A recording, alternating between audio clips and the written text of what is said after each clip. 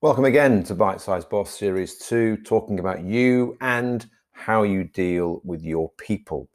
We talked about knowing something about everybody, investing in somebody, and giving a sense of belonging. I want to talk about the ones who are harder to love in your team, the ones with whom you have less in common, the ones who are possibly likely, to tear at the fabric of what you're trying to do. I'm going to use a phrase which many people know. It comes from a classic movie, but I think many people who are listening to these podcasts or maybe younger, maybe haven't listened to The Godfather already and don't know the famous phrase that keep your friends close and keep your enemies closer. Now, I am not saying these people are your enemies, but they are people who need particular nurture. They have a particular point of view. It's not the same as your point of view. They are from a different generation. They think differently about something, and it is important that you include them. They matter. They matter. I'm going to encourage you to invest time in these people. Invest pleasantry, invest positivity, invest value. Make them know that even though there may be points of disagreement, you value them. It's not personal. You will have a chance then of heading them off for the more possibly vitriolic or negative things that might come your way. And you even will get better value from them because they are good workers. They are good people. They are respected. They have standing. They have influence.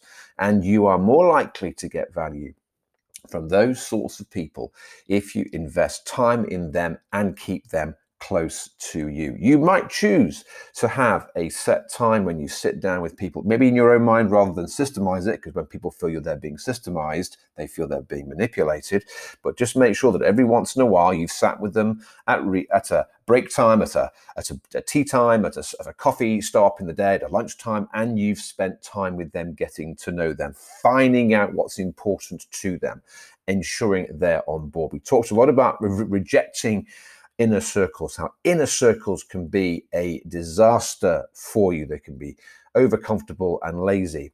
It's important for you to get out there and spend some time shaking the hands and being with the people that could be against you or could not support the journey that you are on. It's important. Keep your friends close, the allies, the people that you know are on your side. Of course, you need their help. You need their guidance and you need their support, but there are others who could detract. They used to say that in the England rugby team that won the World Cup, there are those who give energy and those who take energy out of the team. Be with those who take energy out of the team.